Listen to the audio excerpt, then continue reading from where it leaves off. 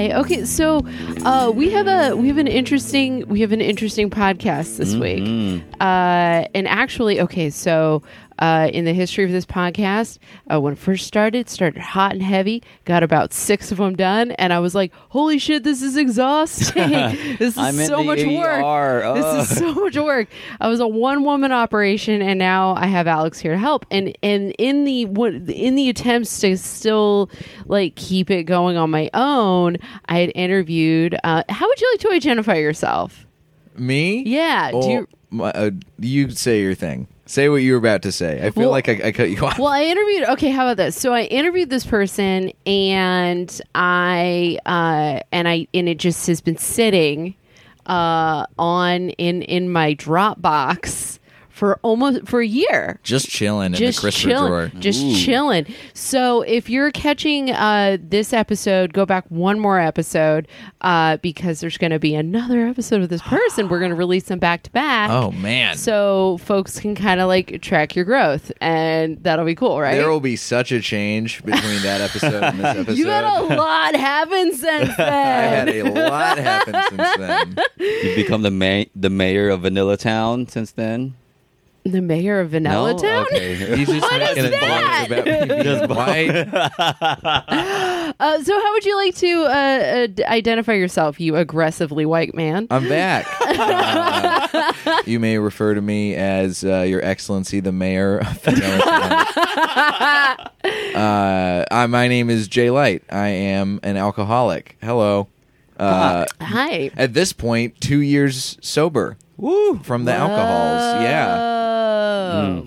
Very That's impressive. when shit starts getting real. Shit is getting real. Yeah, I'll tell you what. 2 to 5 was like, I was such a brat.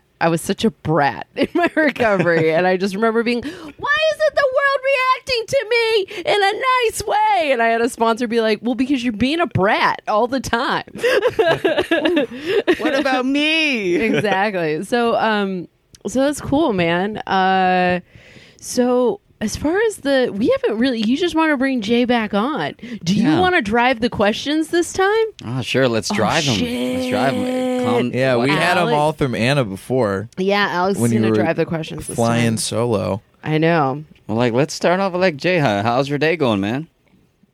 My day's going all right. I am in a very in the zone place because I am trying to get all of this stuff prepared. I'm going on the road tomorrow. Wow, where are you going? Going to Detroit. Ooh. Doing a comedy festival. Nice. You're so brave.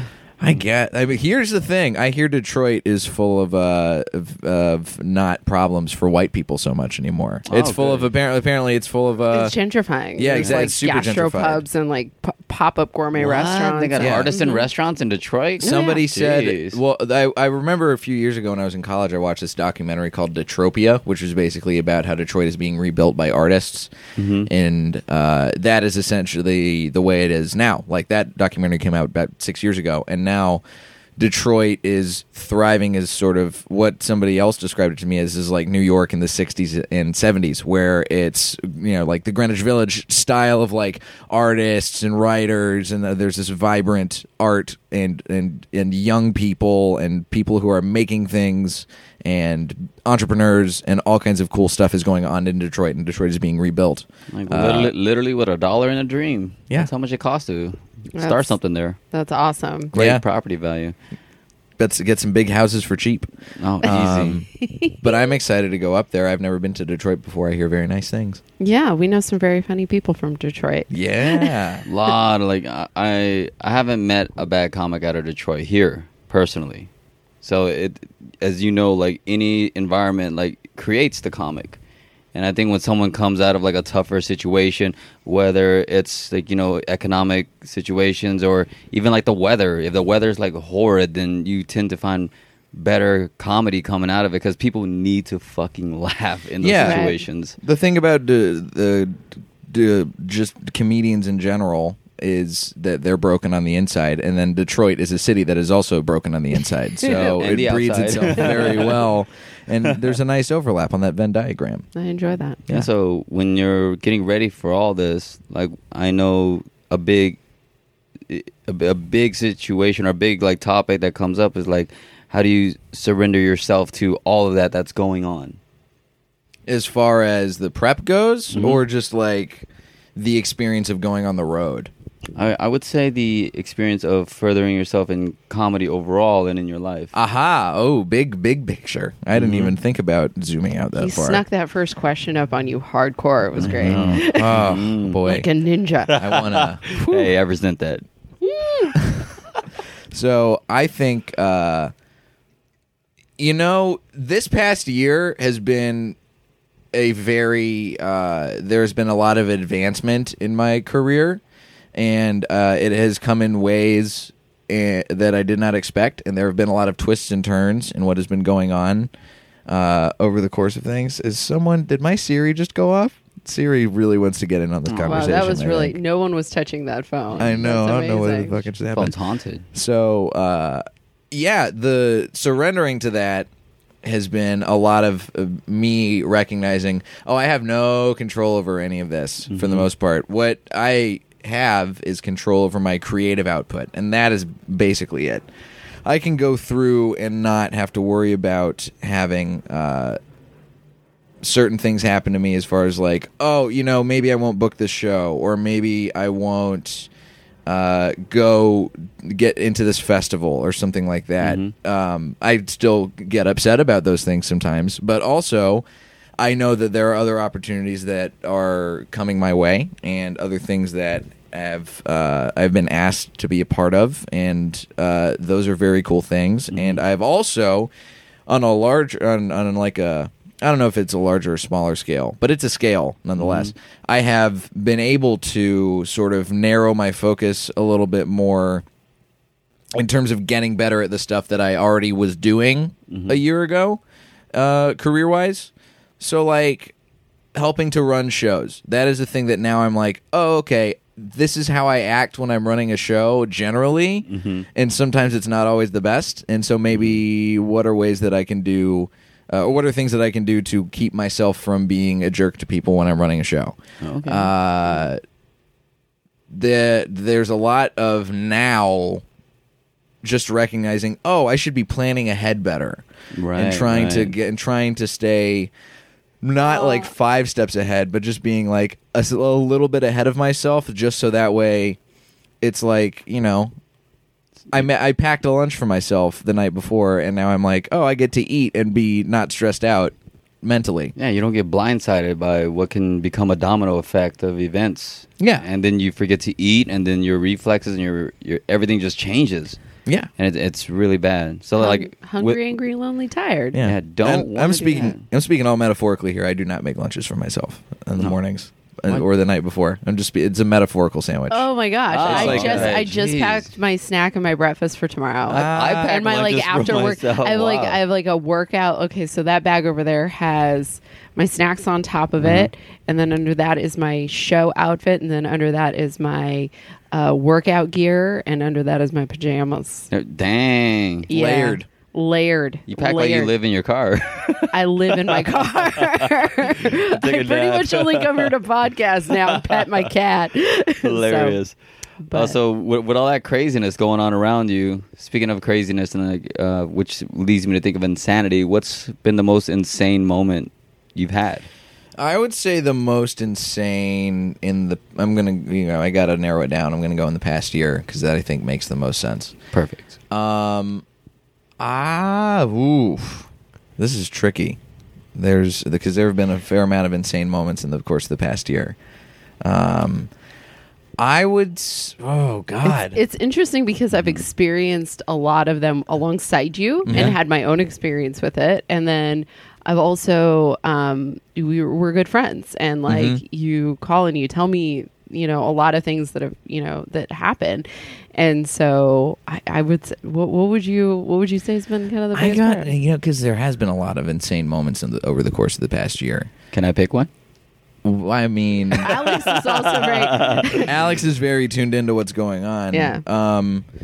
Go for it. If you have one that you think is probably the best one. It's turned into some Denny's hot seat shit. through knowing you and like hanging out a lot of late nights at Norm's and just talking to you quite regularly. I would say your relationship, your previous relationship that you had. Oh, well, I wouldn't pick that as the most insane moment, No? actually. No, that's been... I mean, look, my own dating life and my relationship growth, as far as like the way I approach dating, has definitely changed. I would not say that was the most insane that I've been. Okay. It is a big driver of my insanity because I did not know how to interact. I didn't realize the kinds of really understand the kinds of women that I was dating before. Right. And understand the things that I would allow to happen in relationships instead of and this is, I know this is going to tie into later on when we're talking about defects. The things that I was defecting and allowing to happen, because one of my big defects is being a doormat. So I would not speak my own feelings on situations in relationships, and that could lead to some craziness. Was that more doormat behavior or people pleasing? I mean, I think that they go hand in hand. Because people pleasing is just a different connotation. Right, yeah. Like being a doormat implies, in a sense, some victimization, whereas people pleasing implies manipulation. There's a little bit of both. I mean, like I said, I think for me they go hand in hand. Yeah. I think those when I got my list of defects when I worked the 12 steps, those were 1 and 2. They went back and forth right next to each other. And I think that is an accurate representation of the way that they play out in my daily life. Because there was a moment, I remember, I'm about to out myself because there's a thing I say when I'm when I love somebody, but I don't want to tell them what to do. So I just start saying things like, how long are you going to do this for? This seems to be a pattern. With those high inflections. I remember saying, yeah, how long do you want to do this for? Like I remember saying that a few times in that, sort of in that realm of your life, you know? Yep, you said that a couple times. You know, and as much as I engaged in like weird behavior during my dating life over the course of the past year, I will say I think I think the career stuff does make me the most insane on a day-to-day basis, because this is something I really have uncovered over the course of the past year. I care a lot about my reputation and the way other people perceive me, like a lot more than I wanted to give myself credit for, I think, a while ago. Right. Which is a thing we have no control over. Exactly. And that's a thing that I've had to talk a lot with my sponsor about. This is something that has come up when I do 10th step calls. It frequently comes up. The root fear is not being respected and not being liked, or some combination of those things. And I remember at one point, after probably like, I don't know, I guess like 5 or 6 10th step calls that related to this thing, my sponsor was like, well, before we hop off the phone, I just want to let you know, this seems to be a pattern that like keeps coming up. So maybe you should do an inventory on that specifically, and why that bugs you, and why you're so worried about this thing, and why you're so worried about the opinion of others. And I was like, oh man, I didn't even realize how much this was ruling my thoughts. And so I did, and that has helped out a lot. The inventory specifically of like one fear and going in depth with that really helped mitigate that. And I still have those fears. Those are still on the day-to-day basis. That is still probably the biggest fear that I deal with, but it's also something that I know I have no control over, and I have to just got to roll with the punches on that. Yeah, and I feel like when you get so obsessed with image and, just perfection, because I suffer from that too, where I'm like, things need to be a certain way. I will reject certain things. I will accept only certain things of a certain caliber. And that's how you miss the great moments. That's how you miss the jewels along the way. And when I started just being more open to a lot more opportunities, and just for example, like just doing a shit show in the middle of nowhere, driving out 2 hours to fucking Victorville and doing a show for less than the gas that it took to get there. I come back with 3-4 tags on the way, and then you're just like, okay, here is something you could present to the bigger audience. If I wasn't driven to that area in my mind or like observe those certain things, I wouldn't have gotten that, and that can lead to so much more when you start worrying about image and perception, within reason, of course. You don't want to go out just, and that's why we're here, right? Because we had our moment where we really possibly ruined our entire career and our lives, and so Or I a feel string of moments where that happened. absolutely. So But is there one? I always have to remind myself, like, there can't just be one opportunity. You know what I mean? Oh, yeah. That was Ken Gar brought that up. There can't just be one opportunity. There has to be multiple. Not multiple, but I think there's more grace in the world than we give our careers credit for. Oh yeah, Oh, yeah. I agree on that. Because here's the career opportunities. Once you hit a certain point, especially in this business, where as much as we don't want to think it is like I think there's a lot of cynicism in comedy, just kind of built in, and there's a lot of people who are like, oh, it's not about talent necessarily, it's not a merit-based system, but there is a degree of it being a merit-based system too. Yeah. And if you get to a certain level where people are recognizing, oh, you are improving as a comedian, oh, Right. you are doing these things, and people are starting to book you on these shows, Yeah. then your clout is raised as a performer, and then you start getting more opportunities solely because of that. Oh, Right. Yeah. speaking of that, like, how do you personally make decisions, Jay? I make decisions. It depends. Are we talking strictly career here, or are we talking everyday life? I mean, I can go into a whole. I can go I'm gonna down. go with Like everyday we life. can branch yeah. down into many different paths Like here. a big one, like a Yeah. big decision. If I'm trying to make a big decision, I usually will talk it out with a couple of people. Sponsor gets a call. Usually, a couple other close friends, sober or otherwise, get calls. And at the end of the day, I weigh the option myself, and because ultimately it is my decision, and I can take the advice of others and use that to my best judgment. If it's a really, I don't find myself preying on big decisions a lot, which is something that I do every once in a while, and I do if I really feel very conflicted about what to do about something, but that is rare. Usually through talking it out with other people, I can kind of come to the conclusion right. that seems the most obvious. A lot of Occam's razor.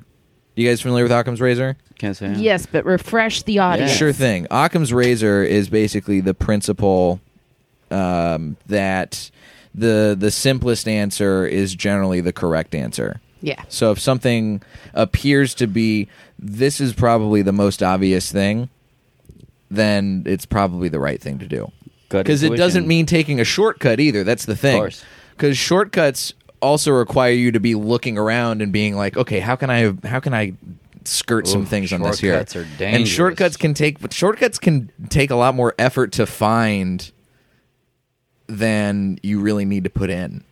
Oh yeah. So And Just doing the thing in front of you oftentimes is easier than trying to manipulate around the thing in front of you. Oh, yeah. there's so much manipulation it takes to get to a shortcut. Yeah. that's our I don't know. insanity working right there. Mhm. Oh, I see you there, but you know what would be more fun?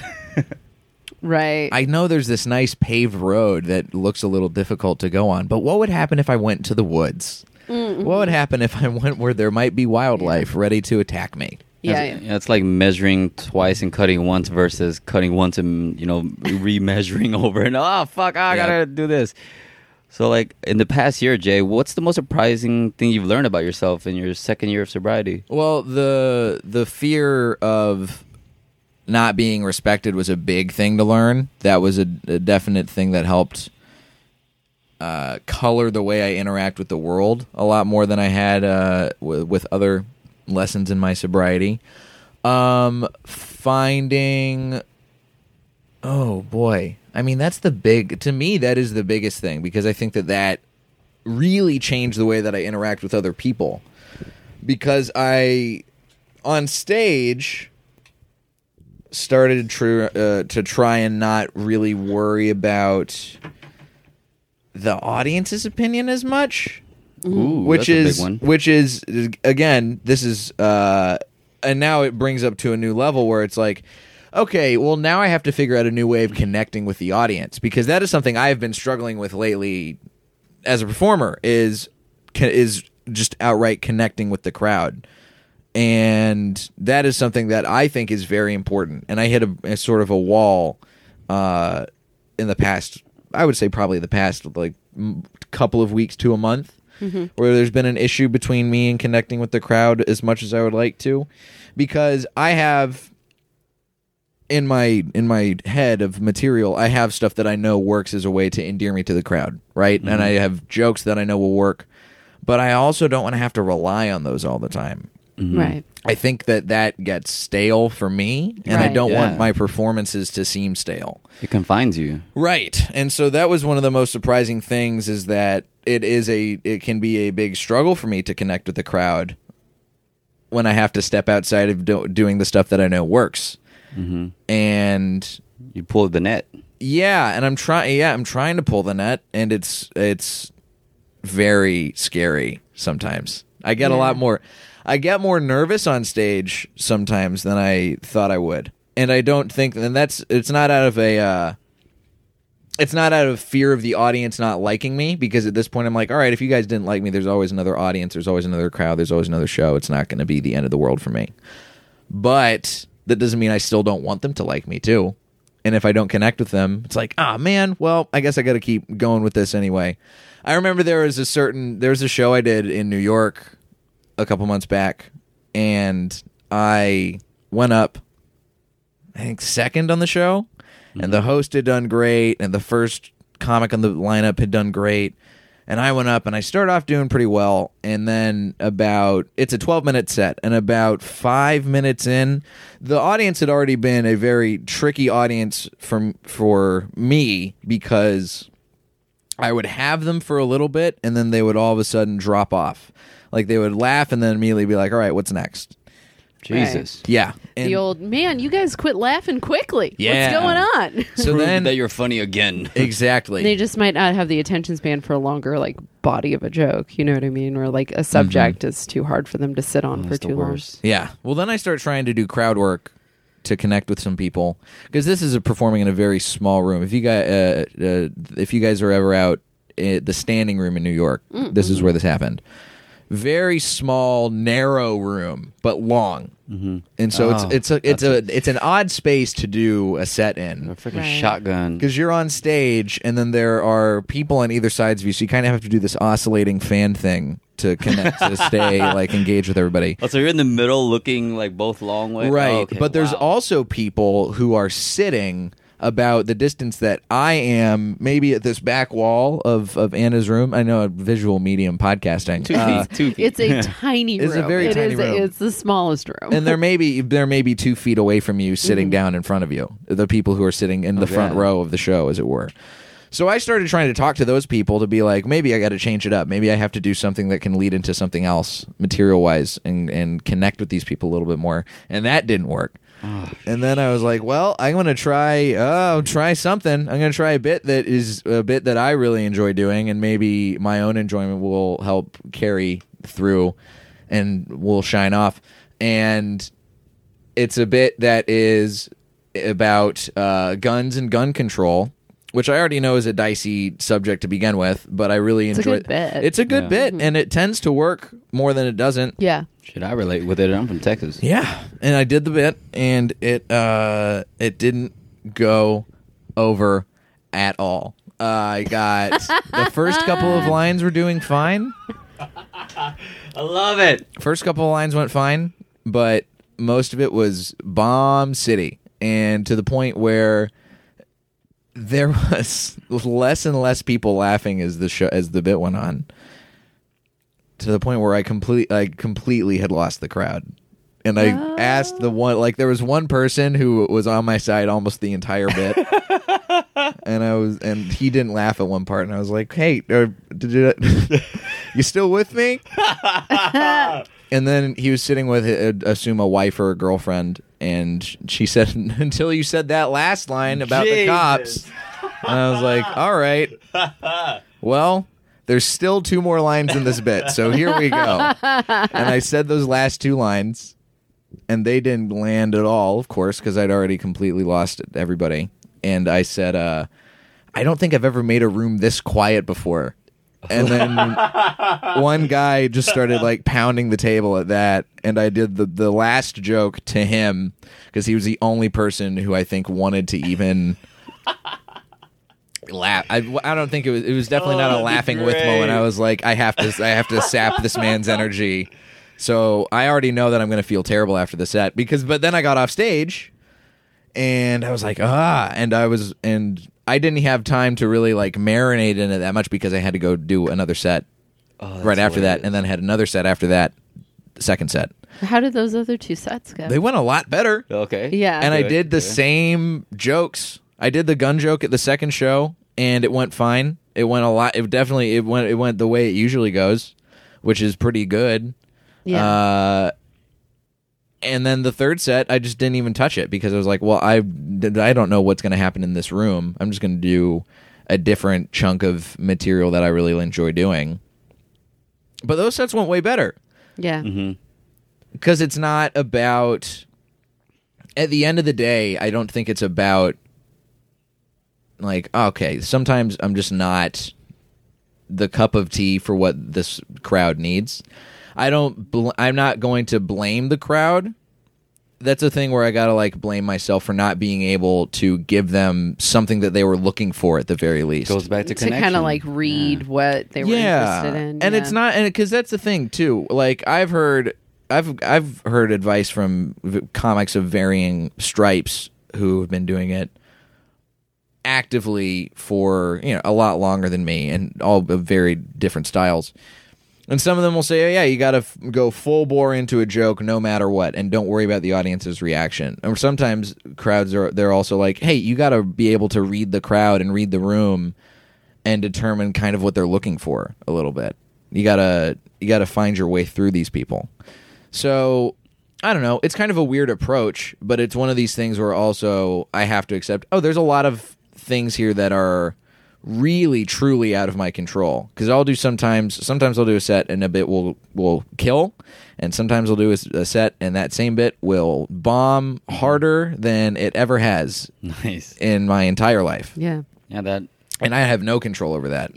And so if I get caught up in worrying about people's reaction to something, if it's something that I have tested out and I know works, if it doesn't work like 1 time out of 10 times or 2 times out of 10 times, I mean, that's still a really, really good score, and it's something that it's just, it's occupational hazards. And the big picture, sometimes you'll have a joke that bombed from like 5 to 10, like not 5 to 10, like I've been doing comedy that long, like several like years ago, and then you revive a certain bit, and then it works.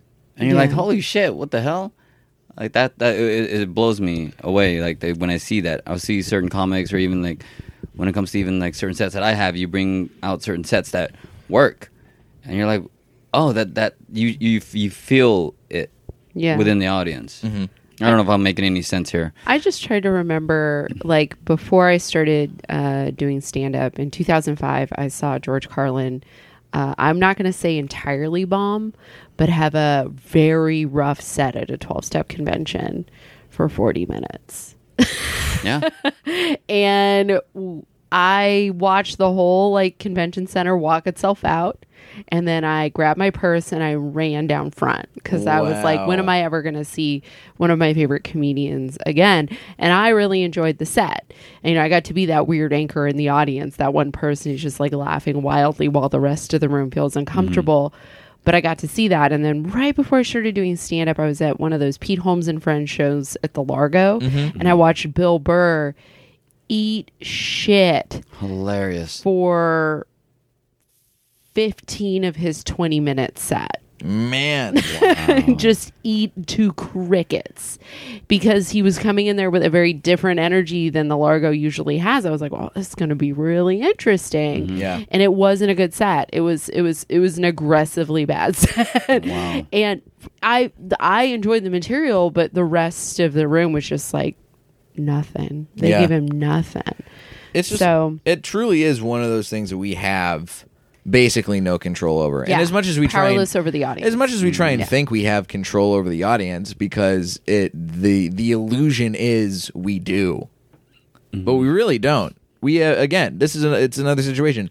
We have control over our creative output, and sometimes it is just it's bad, Yeah. and sometimes it's not where it needs to be to get the audience to enjoy it. Yeah. So Jay, on a scale to like 1 to 10, how honest are you with yourself and others? I mean, on a scale of 1 to 10, I would say for the most part, like an 8 or a 9. There are times when somebody has to jog me a little bit and say, "Hey, are you sure? You sure about that one?" Sure you want to do that? Because it's one of those things where it's like the comfortable thing to do is sit in the dishonesty sometimes and not address, because it can be uncomfortable to be honest. And that is a thing that it has gotten a lot easier to be over the course of the past 2 years. I think the way I approach honesty and trying to get myself, or rather not trying to get myself in situations where dishonesty is easy to attain, has really changed, because now I have this thing that I'm sure you guys are familiar with called guilt, about situations where I am in any way dishonest. Yeah. And I have no block for that guilt now, because there's nothing there Yeah. that's going to keep me from feeling that and from letting that fester and turn into a resentment or multiple resentments. So at the end of the day, honesty is really the best policy, and that's so like poster in your guidance counselor's office. Well, but it is what it is. Yeah, you gotta. I mean, being honest with ourselves and our higher power is just so. That's why we have people in our lives to keep us honest. Yeah. That's why I have a co-host to make sure that I get the podcast done. Hey, You know, accountability. Yeah, accountability. Yeah, accountability and honesty. There's a real big relationship to that. I think, and just in my life a lot more now. Because, and you know, I didn't even think about it until you guys eloquently put it that way. Yeah. Is that honesty and accountability do really tie in hand. Can I blow your mind with another one? Please. So my well, that's a big statement. I I'm just have waiting no for my idea mind how to be this blown. is going to be received. I'm on the edge of my seat, baby. My level of honesty is directly proportionate to my level of spiritual freedom. So my level of personal, external, and sort of God honesty, those three things are directly proportionate to my level of spiritual freedom. And what I've discovered is that my level of spiritual freedom is directly proportionate to my ability to create things of worth in my comedy too. Yeah. So like if all of those things aren't in check, like if one of the little chains from the bicycle chain, if one of the little things are off the tooth, and I'm just sort of pedaling in this like kind of crazy way, I'm moving but I'm not moving in an efficient way, there's usually something off, and I can follow the chain back to where it skipped off. The way I analogize it is basically just, I can go back and see which dot is connected to this feeling, and go, well, here's where this came from, and maybe this is where it branched out, and how can this go to a different branch, or how can I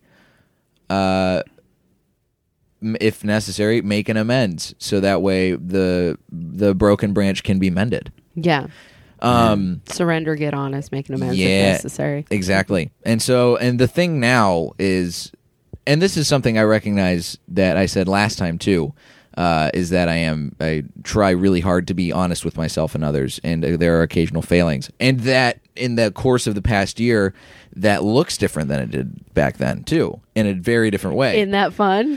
How what your it looks disease like- just was like, oh, you made some changes? I can change too, bitch. I got a 6-pack now. I'm about to fuck you all up. What that looks like for me now is, and this is something that you have mentioned to me many times before, Anna, is that it's a lot about communicating with other people and being comfortable communicating with other people in a way that I was not doing before I got sober. And today, what that looks like for me is if I find myself with a resentment against somebody else, then I know that I have to take steps to quash that resentment and accept it for what it is. And that way I can move on from it. So that involves a lot of like prayer through gritted teeth sometimes. Oof. And talking to other people who I know are going to be honest with me and say, did you realize how stupid that is, right? That you're feeling like that it is so silly for you to try and exact control over this situation with this other person, and you have no power there. So why are you trying to take this power? Mm-hmm. And then sometimes what that looks like for me too is not just direct communication with the other person, but also there are times when I need to pull back and avoid putting myself in situations where I do feel like I would be a dick and do feel like I have nothing to do. This is the classic. If you can't say anything nice, don't say anything at all. Mm-hmm. And not put myself in situations where I feel like I would not want to be nice to that person. Because I think that there's a degree of honesty that you have to have with yourself in order to recognize, hey, I don't want to do something that's going to wreck a friendship. So maybe I should just put up a boundary for a little bit, and that boundary will come down, and it won't feel weird. Yeah. But if I'm coming from a situation where like I'm coming in hot and I feel weird about a friendship, or I feel weird about like something that has happened in the comedy scene, and I am going to do something that could damage that further, I would rather just take the spiritual path of not confronting it to the point where it's like I could be putting something in harm's way. I don't want to harm somebody else just so I can feel good about like, oh, I handled that is different, and now I'm like, yeah, I feel good. I maybe made somebody else feel bad in the process. Keeping your side of the street clean. Yeah. And sometimes keeping my side of the street clean means I quietly put away my garbage cans and not rattle my cans at other people. I'm like, look, I'm putting these away. That's the most. That's the most you description. I'm rattling my cans. Yeah, get off my lawn. That reminds me of that Louis C.K. episode where he's sleeping, all those trash men like just jump into his room and like start rattling all their cans and like, hey, we're taking out trash. Oh, Jay, so how do you experience and deal with anxiety? I experience anxiety in basically the same sorts of environments that I did about a year ago. The anxiety for me comes a lot, pretty much exclusively career-driven stuff, because that is the thing that it is my primary goal these days. Is like career comes basically at number one, and then secondary to that, there are certain the ways I approach relationships, both from like a personal and a sexual standpoint, that have anxiety kind of built in. And those I approach differently than I did last year too. With shows, with comedy things, I experience anxiety of like, I feel sometimes I sometimes feel afraid before I go on stage. I feel the anticipation. I feel the nerves building up.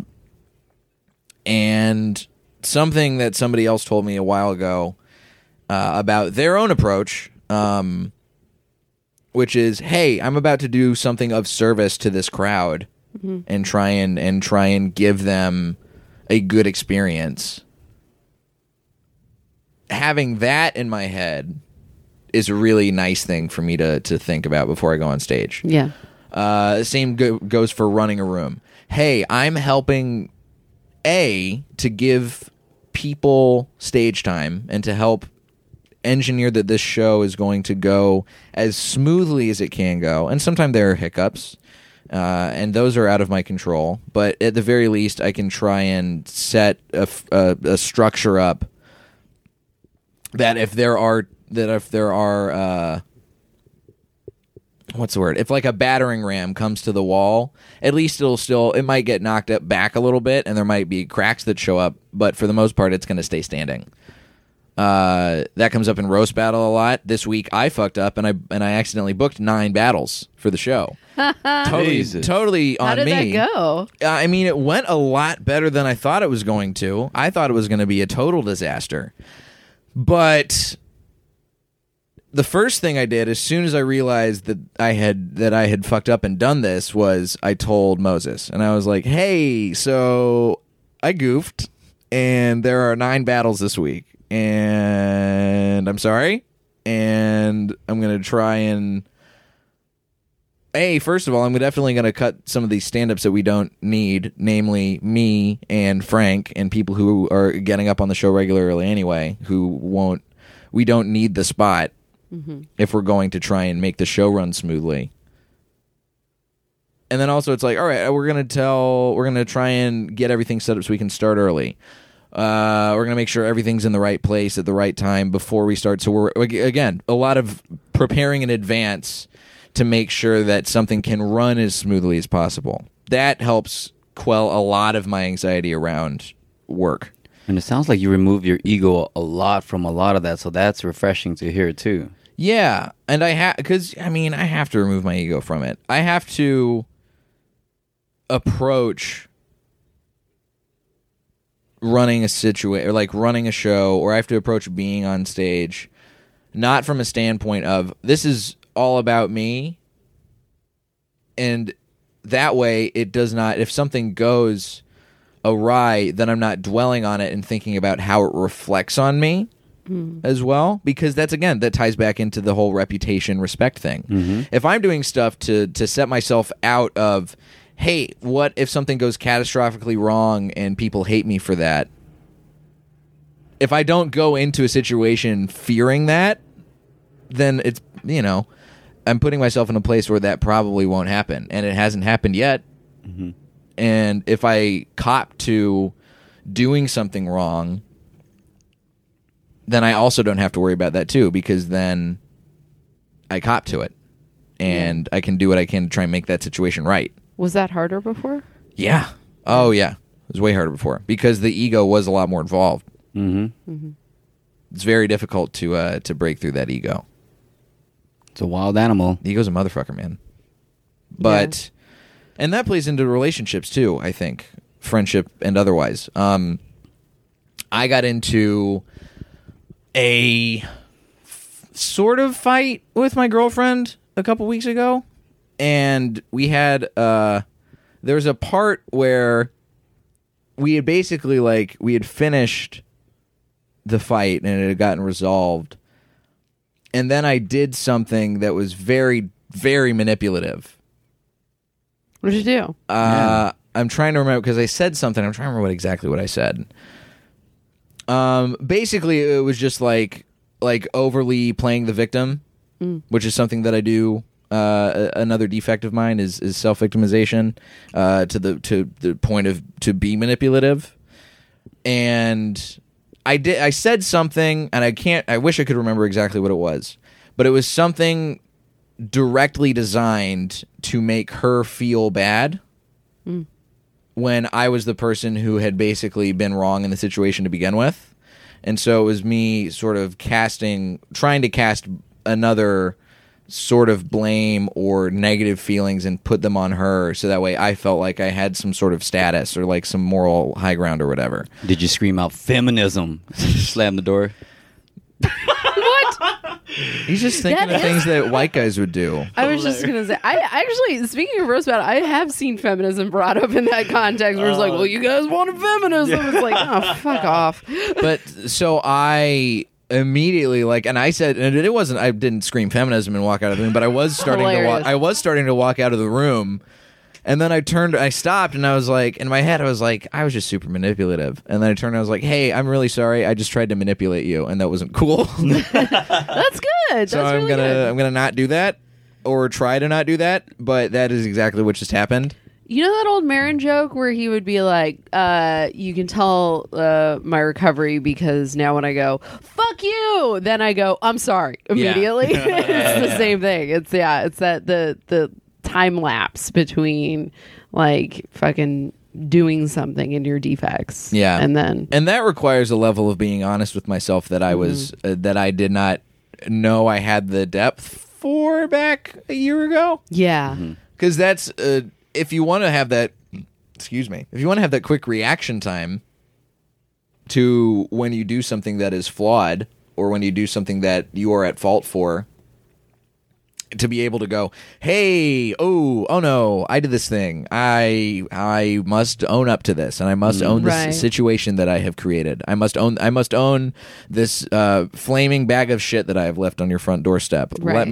Let me pour water on this so you don't have to step on it and get emotional shit all over your nice shoes. I guess we can call that moment the disgrace period. Yeah, but that time frame has gone a lot down. Good. Because it has to.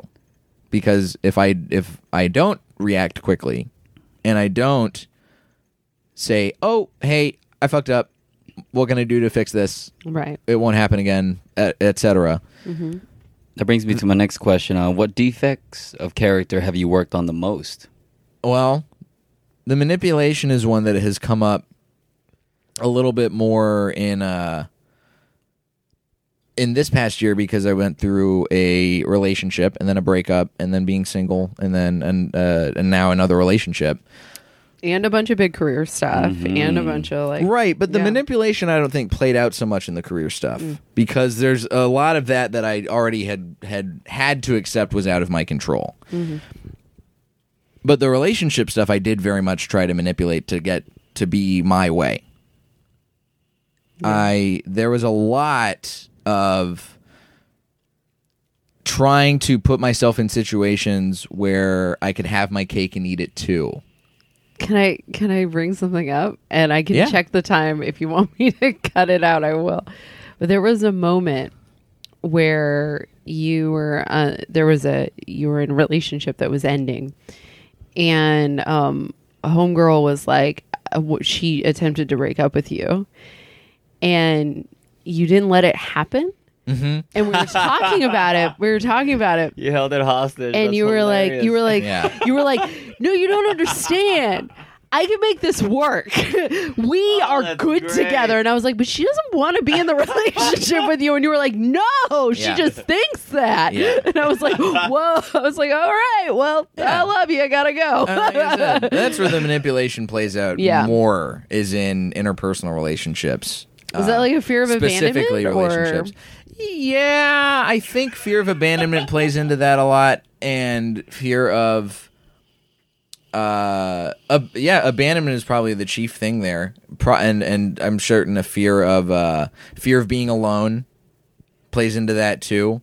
But that also played in on the flip side too. When I was single, when I would be aggressively pursuing like multiple girls at once. And that was a detriment to my career goals, because then I'm sacrificing, again, something that I would prime and say, this is the most important thing to me.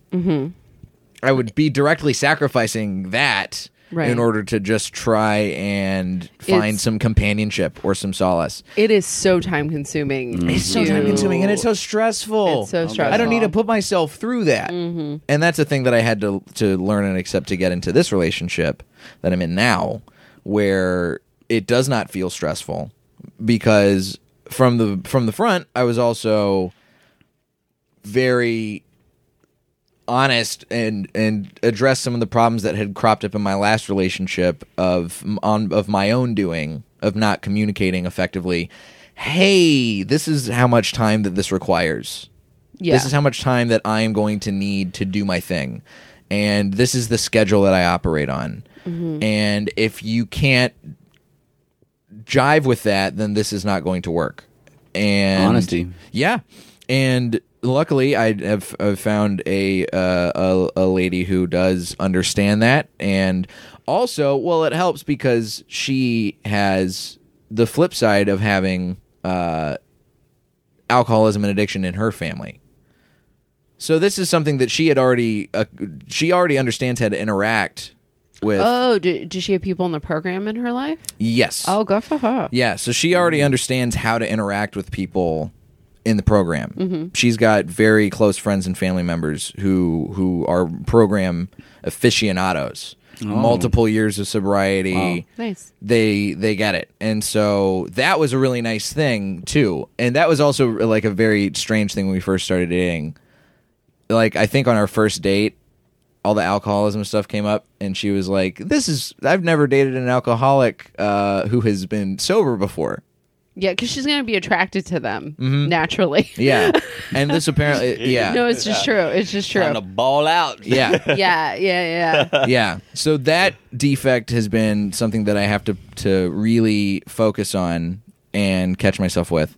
The other one is, I would say neglect, just because it really is difficult for me, because a lot of the neglect that I engage in now is not intentional neglect, and that does not make it right that does not make it for something that I can like avoid doing, because neglect is something that I had to make amends for, as far as like personal, relationship, professional. Familial. Oh, okay. Yeah, familial and professional, but more familial than anything else.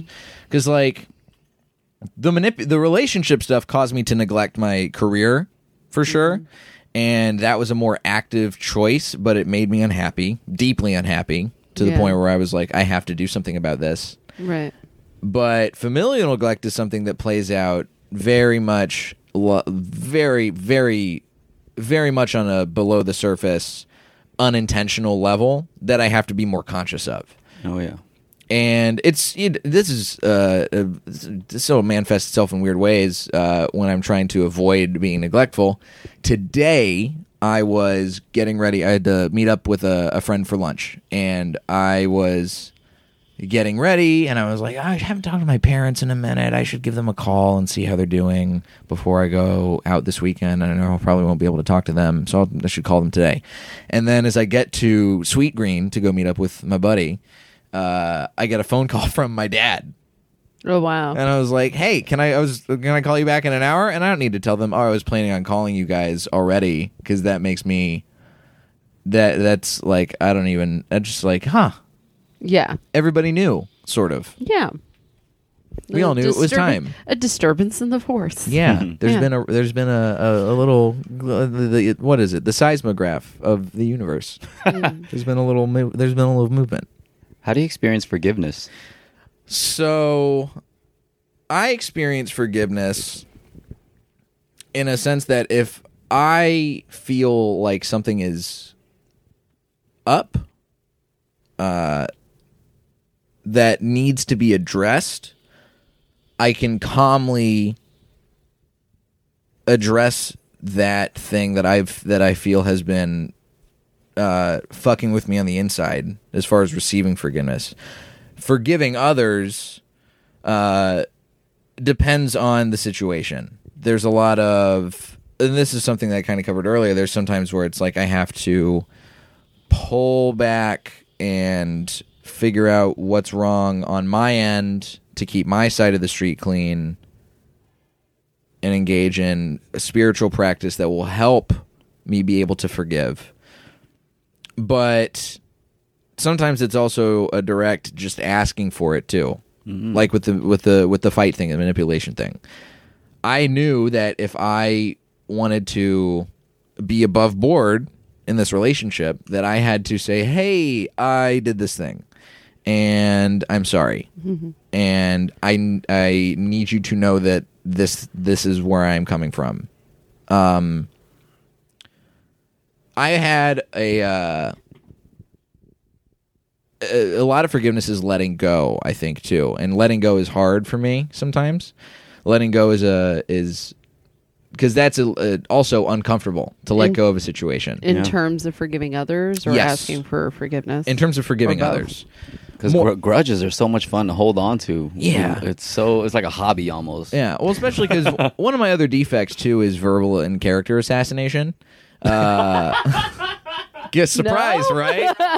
Get out of town. I think we met each other on that level at a few points where it was just, God, it's just a good gossip. It's a good time. Yeah, but that's the thing, because it is fun, God, but it's also like, God, I can't. It's toxic as fuck. It is, it's not and great. it breeds toxic things. And there's a difference between like airing a grievance, right, and just gossiping the hell out of somebody's other life. So for me, anyway, so back to forgiveness. In order for me to not engage in that particular defect, whether it is behind someone's back or to somebody's face, what I have to do is let go. And I did not really fully, I don't know if I will ever fully understand the concept of letting go, but I can get better at it. And this is a thing that occurred to me a little while ago. A big part of my spiritual practice is going into sensory deprivation tanks. Mm-hmm. You've really taken that. I love those. I try and go to them once a month. I've been going consistently since the beginning of this year. I had to skip a little bit of time when I got my tattoo a couple months ago, because you're not supposed to go underwater when you have a tattoo. You're not supposed to soak in things. Mm-hmm. And it's very salty, and I don't want to wreck the nice colors and the nice design. So when I went again for was it a week ago? I have no sense of time anymore either. Everything all blends together. It's a social construct. We're all so profoundly busy that I don't know. I'm always like, what day is it? Where are we? Me too. Me too. All the time. And so anyway, I went to the Float Lab. Shout out to Float Lab in Westwood. Sponsor us. Fantastic. Oh, you guys are great. Shout out to the Float Lab. So I went in there, and I remember I was sitting there, and there had been some stuff that had been on my mind, because I had just turned. This was last week, because I remember it was the day after my anniversary, sobriety anniversary, and so there had been some things on my mind as far as like, hey, what's gonna be next? Because I had just turned 27, and I'd also just hit my 5-year anniversary in Los Angeles, and 2 years of sobriety, and coming up on next month, 7 years of doing stand-up regularly. So I was like, okay, let's take this time, because I'm going to be in a situation where I am in the dark with earplugs in, and I can't feel myself for 2 hours. Let's map some things. Wow. And maybe think about some situations that are like, what's bugging me now? What could bug me down the line? How do I want things to look a year from now? What are some ways that I can do things now that will let me live like that down the line? Priming yourself. Right. But a lot of that priming comes with me sort of doing an inventory of how my relationships with other people are now.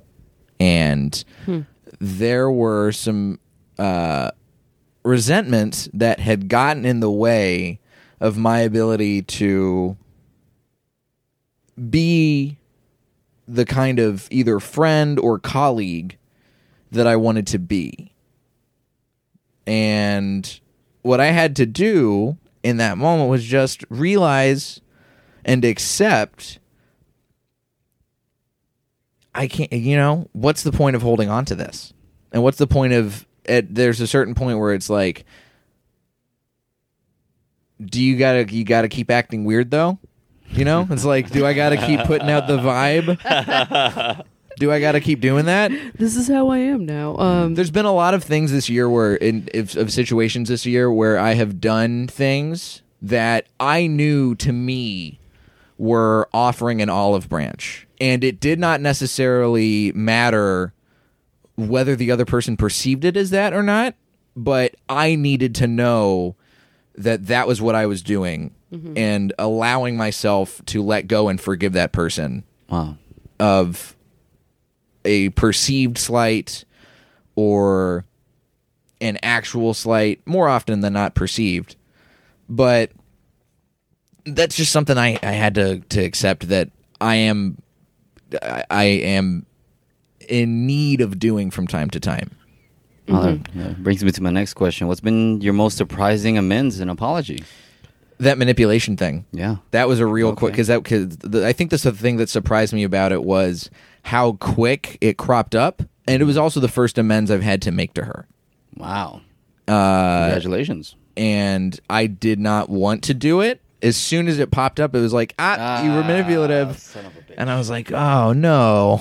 Oh, boy. Dang it. There you go. Old disease. So that was, I would say, the most surprising one in terms of it surprised me the most. It's a reflex now. Yeah. That's great.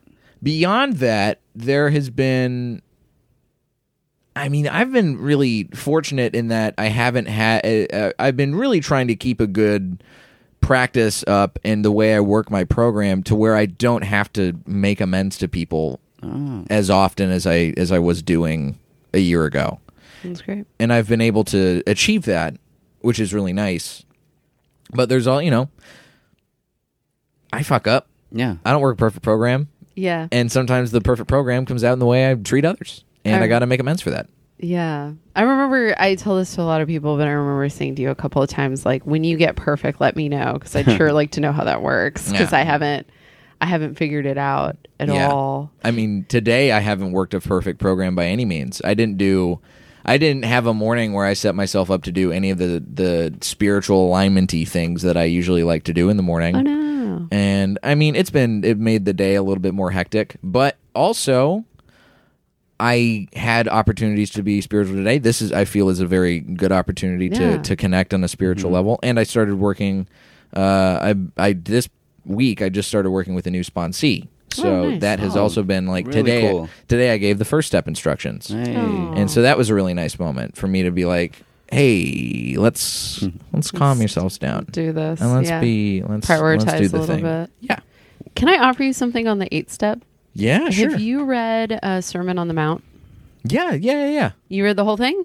I mean, it's been a few years, but Okay. you're talking to a boy who's died in the wool Christian for so I many know. years. I know. I love the Sermon on the Mount. My sponsor, a couple years ago, because it came up like in my second round through the steps, that like forgiveness, getting through things was still really difficult for me, because it was like I just, how do you let go? How do you get through? Like, what is that? When people say just let it go, like, what is that concept? Yeah. Because I couldn't, it was so foreign to me.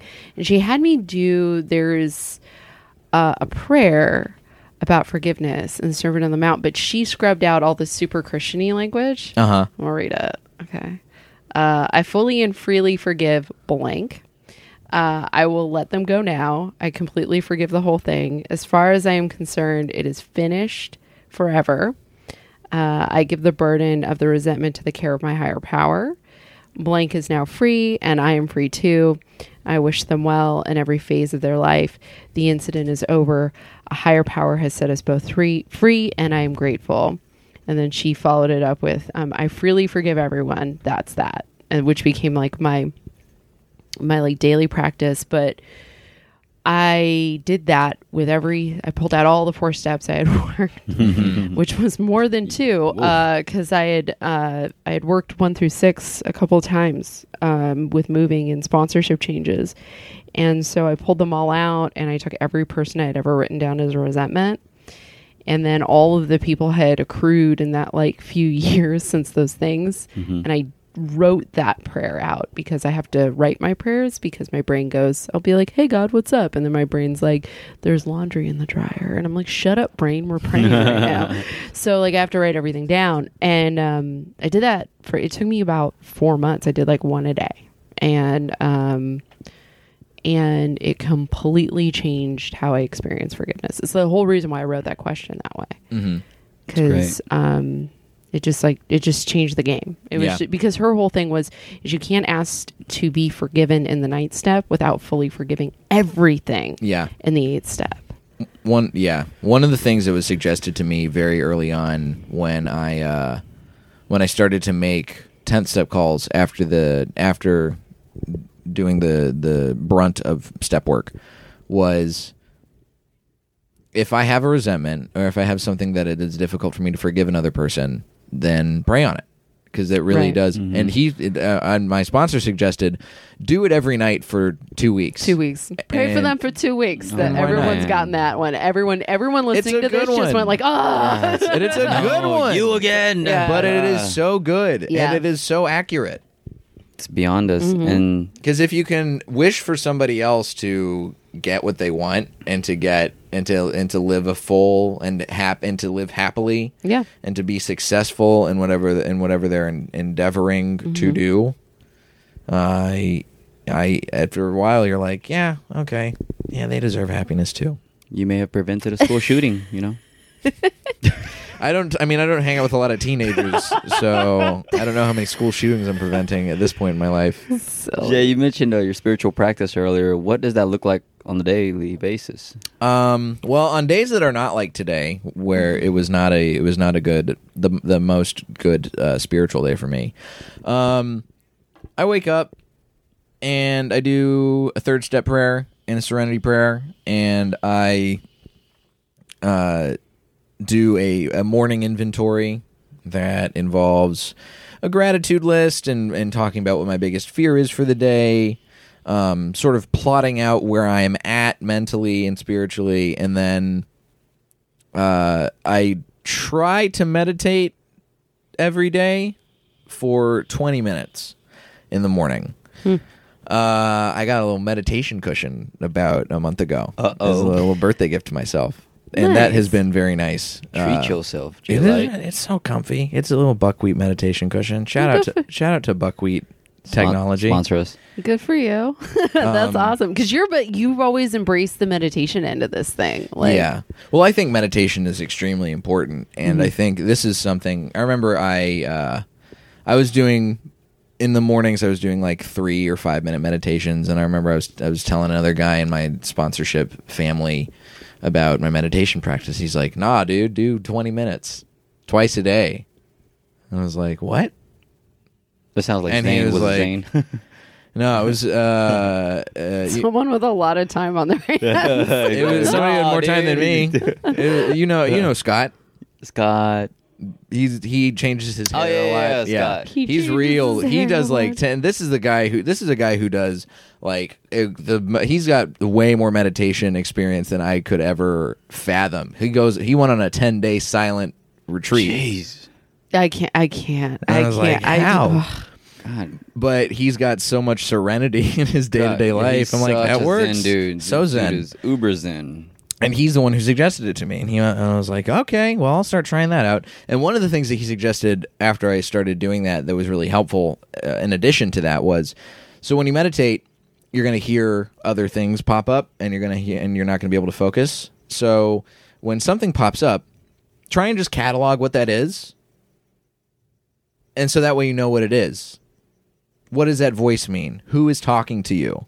And so now I'm like, I'm aware of what bounces around in my head and who is talking to me a lot more now than I was a year ago.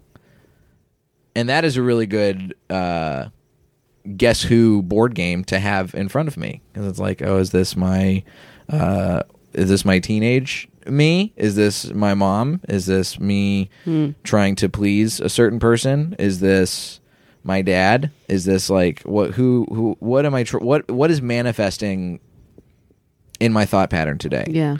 And do I need to act on that thing, or is that just my own, or is that something that is fear and insecurity and something that will keep me straying from the spiritual path that I feel drawn to? I remember I was having a talk a while ago. We were driving back, because I will go and perform at rehabs and detox facilities and stuff sometimes. And we were driving back from one of these shows in the middle of the day, we were talking about free will and whether or not we have free will. And the way I see it is that we do have free will, and whatever created us, higher power, you can label it yourself, as you probably have. Whatever did this to us, and whatever for whatever reason we are here, there is free will, and we can do whatever we want. Mm-hmm. Is that the thing that is going to make us the happiest? Is that the thing that is going to make us feel that we are finding our purpose and we are doing the thing that we are drawn ultimately to do? Not necessarily. Mm-hmm. But there are always things that will try and jolt you back onto the spiritual path and to the path that you should be following. That was the biggest struggle I had going through my sobriety, where I was asked to like surrender, let go. I was like, wait, what, you want me to sit here and do nothing? And just sit here in a room and just do nothing and be nothing? I'm like, oh, it doesn't mean that. It means that you go about your path and you let your conscience speak to you. You let your present day person speak to you. You let your past lessons speak to you, versus continuing that vicious cycle. Like today, I didn't want to pay for a parking ticket because I fucking hate meter maids, and I have this crazy idea that, oh, they're gonna get money out of this. Like all of them, fuck the city of LA, they're getting my money. And then I had to go get my window tint taken off because apparently, like, they need to see my face while I'm driving because ISIS drives a Prius. I don't know. It was really... It's always been like that in California. Yeah, it's insane. It's been like that since the 80s. I see it I know. Before I was born, and my little brain wants to be like, hey, just fuck authority. Let them come for you, all right? You're going to have to kick down my door and take my money. You mean I'm special? Exactly. You don't understand. I'm special. My case is different. Exactly. Yeah. That was... I had an ex once say, he was like, if everyone in the program could have a slogan, it would be like, you don't understand. I'm special. My case is different. Yeah. Yeah, it's insane. What's your relationship with your higher power look like? It's staying in touch with my higher power as much as possible. And my higher power goes, for the most part, I'll use God as a shorthand. I prefer to think of my higher power as the universe, and it doesn't necessarily mean I don't know about if there's like somebody who's up there playing SimCity with all of us right now, and like there's a building or there's a tornado and that is placed there. If there is, what the fuck? Oh my god, they're wiling out. Holy shit! But so there are things and stuff like that also makes me like, is there like a God? But it's also like the way I look at it now is when I first wrote down my concept of a higher power, there's a macro and a micro, and the macro is the world exists and there is not a lot that I can do about it, but it exists and it is here, and we are fortunate to live in a place where we're like alive and get to experience life. That is a rare situation that we find ourselves in. Incredibly rare. And on a micro level, it's, am I doing what I can to stay on the path that I feel drawn to? Because willfulness, I think, manifests as trying to do things that you might know are wrong, but you want to do anyway because you want to test the waters and you want to see what it is. I remember this happened earlier this week. I was talking before I started officially working with my new sponsee. He asked me a question and said, so do you think you will ever be in a situation where you're going to socially drink? And I said, I suppose I could do that, but I also am pretty sure what lies on the other side at this point, given the experiences that I had when I was drinking and as that progressed. And so would I do it again? I could conceivably, but why would I do it again? And that's the path of willfulness versus not versus acting on my higher power's will for me, which is, hey, I could do a thing and see if it's fucked up or not, or I could just do the thing that I know is not fucked up. Right. Yeah, like showing up to an audition versus not showing up to an audition. Anything beyond the actual audition is out of your control, but you showed up. Yeah. You gave it your best, and that's all you can do. A lot of my relationship with my higher power right now involves me just going, all right, let's throw it at me. Yeah. I can handle this. And then sometimes it's a trick to figure out how to handle a situation.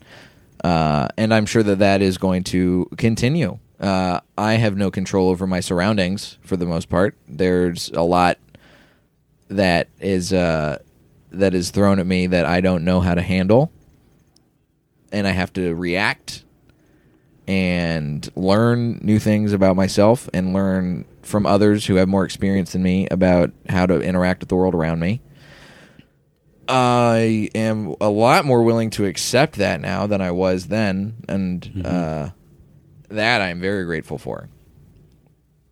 But a lot of it is staying connected, and this is something I spoke in a meeting a little while ago, and somebody said, I appreciate how you put how practical working the 12 steps are. And it's not practical, it's not spiritual. Exactly. Because Yeah. that's the thing. It's like you don't have to go all, and you can work your program however you want. What worked for me was looking at it from a practical standpoint and applying that to spiritual and to having a spiritual connection as well. Just doing the work. Yeah. So for me, it's like I go with the sort of rigid-ish, and if I don't have a day that is a perfect day, and that's fine, and I can live with that. It's not ideal, but when has life ever been a perfectly ideal situation? We don't live in a vacuum. Right. We don't live in a controlled environment. We have no control over that. There are certain things that used to baffle me. This is fair. Again, I'm quoting direct out of the book here. Situations that used to baffle me do not baffle me anymore, because I can go back to my higher power and go, all right, what next? Where, if it really gets down to it, where do I look from here? Right. That's a great way to end the podcast, I feel. Anna, you have any last questions? That was only Yeah, 11 yeah. questions. Yeah, Okay. the listener questions. Well, we haven't been doing that because we haven't released any yet. But I would say, like, what would you tell yourself last year, or even right when you first got started? What advice or knowledge would you give to your person who you were this time last year? This time last year,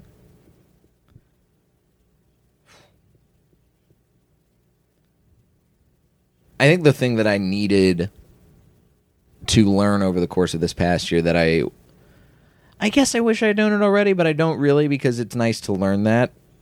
Yeah, But it'd be super boring if we all lived in the Matrix world where we're like, I know Kung Fu now. Like, that Yeah. would be real.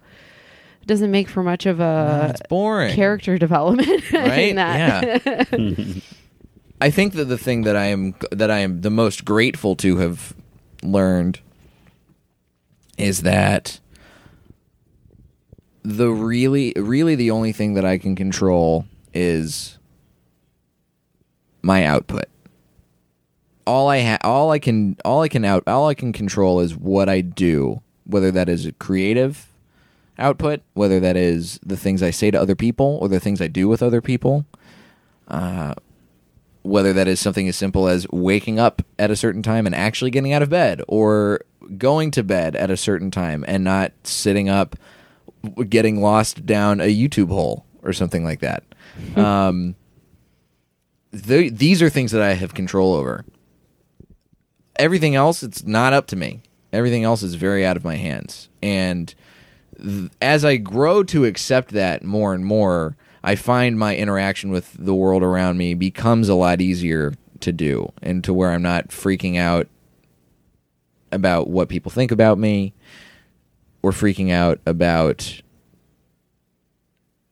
I mean, that's the thing I freak out about the most, is what other people think about me. But I don't freak out, but I don't have a reason to freak out about that if I'm thinking, there's no control over that, really. You're not walking on eggshells anymore. If I do what I can one of the main goals of my sobriety is to try and just be the best version of myself as a baseline. And if I'm acting in a way that I'm coming from a place of trying to be a good person, or coming from a place of contribution, and not thinking about what I can get out of a situation, then it's going to work out fine. That has been my experience so far, and I hope to continue to have that experience. And that is something that that is the kind of experience I wish that I had understood a year ago. Yeah, because it's a lot less. It's a lot less stressful to interact with the world like that. Yeah, definitely. Trying to fix, manage, and control everyone's thoughts and stuff. Yeah. I am not a puppeteer. We did it. We did do it. Hey, good job, man. Hell yeah. That was Thank you so awesome. much. I had fun. That was cool. Thanks for having me back, guys. I know. I guess I want to be like, I guess we'll see you in a year. I'm down. The trilogy is complete. Part 3. Return of the Jedi. Yeah. Jay, where can our listeners find you? I am on Twitter and Instagram at Diet J, and Facebook Jlight Comedy, jlightcomedy.com for show dates. And I have a podcast that they should listen to called Blockbusting. Yeah. That is right. where I talk shit on the movies, and it is a very much fun thing to do. Yeah. Getting verbally violent on these movies. Yeah. Did you take down I Should Have Planned Better, or is that still up? Oh, no, I took all that down. That's all down. All gone. Oh, Goodbye. It's buried in a coffin in the cloud. oh, that makes That me was. so... Can I tell you a funny story about Yeah. that? By the way, this is a thing that it was like this is like a surrender and acceptance thing.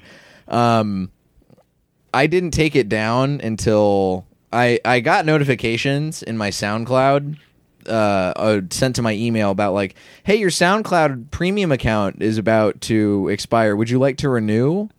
And it was still new enough in the breakup that I was like, well, and other people were like, you guys are totally going to get back together. And I was like, maybe we will get back together. Maybe everything's going to be okay. If I keep the podcast here, we'll definitely get back together. So I paid for another year of SoundCloud Pro. So now you have to do a podcast. How funny! But that's the thing. I'm not even hosting the podcast on SoundCloud. That's I'm hosting it so on another funny. service that I'm also paying for completely separately. That's the funniest thing in the And the whole song world. in the was- background plays, I want to know what love is. And I remember there was a Renew. point because we had talked about doing a breakup episode, and then I was like, hey, do you still want to do that? And hoping that it was going to be like, yeah, and then maybe we can keep the podcast going and we'll be exes and it'll be fine and it'll be like a whole new thing. And then she was like, nah. And I was like, oh, Shit. that makes sense. I get it. It's And then one I of the- spilled coffee all over myself. It's it's the only podcast I was ever on where I had to do the introduction for the hosts because you guys started fighting the minute you hit record. It was literally like you went boop and then it got weird. One of our guests we had who commented almost the entire time about how bad of an idea the whole podcast was. This is a bad idea, guys. Why would you guys do this to yourselves? The classic Anna. You sure how long you want to do this again? Oh, man. Oh my god. Well, close it out for us. Yeah, Anna, where can our listeners find you? At Anna V is fun on Twitter and Instagram. For show dates, you can find me at AnnaValenzuela.com. And I'm on Facebook just as my name. I don't have a fan page. And come check out Crisis Comedy. Type that into your browsers. We've been producing a show out in Alhambra-ish at a place called Holy Ground. So if you're in the LA area and you want to meet me and one of my very best friends in recovery, we're co-producing a show. It started the exact same way meetings start: a resentment and a coffee shop.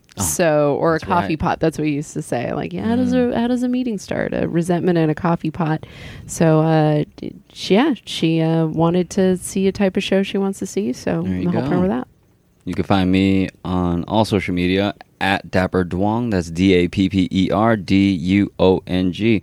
All my shows and stuff there, links, the whole nine. Guys, it's there. And I'm every Monday, of course, I'm at Big Wings in Hollywood with my boy Haiti.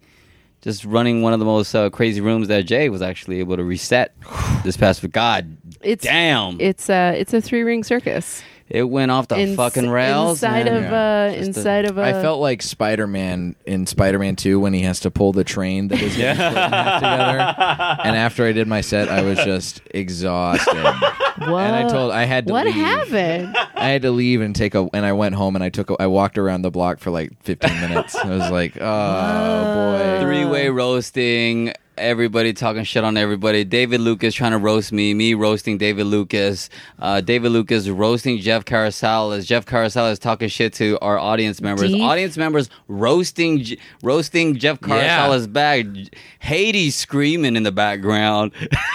That is a defect mosh pit for which I could not have And been I in the middle remember I of. was sitting there and I was like, I have to go next. What's Jay going looked to at me happen? like he was like, "Oh, I gotta save this city again." It That's so funny. I did what I could. was amazing, Ugh. Oh my guys. god. This was the 12 Questions podcast. Yeah. Thanks for having Thank me, you. guys. Wait, we didn't do the thing. Oh, the Hey, thing. The thing. The Anna, thing. do the thing. Okay. Alex, in case nobody's told you this today, I love you. Love you too, Anna. Yay. And Jay, in case nobody's told you this today, I love you. And if you're listening, if no one's told you this today, I love you. I love you both. I love everybody. We love you guys. We can all do better. Okay. Yes. Yeah. One, go Two, team. three. Team. Yeah. Hey, hey.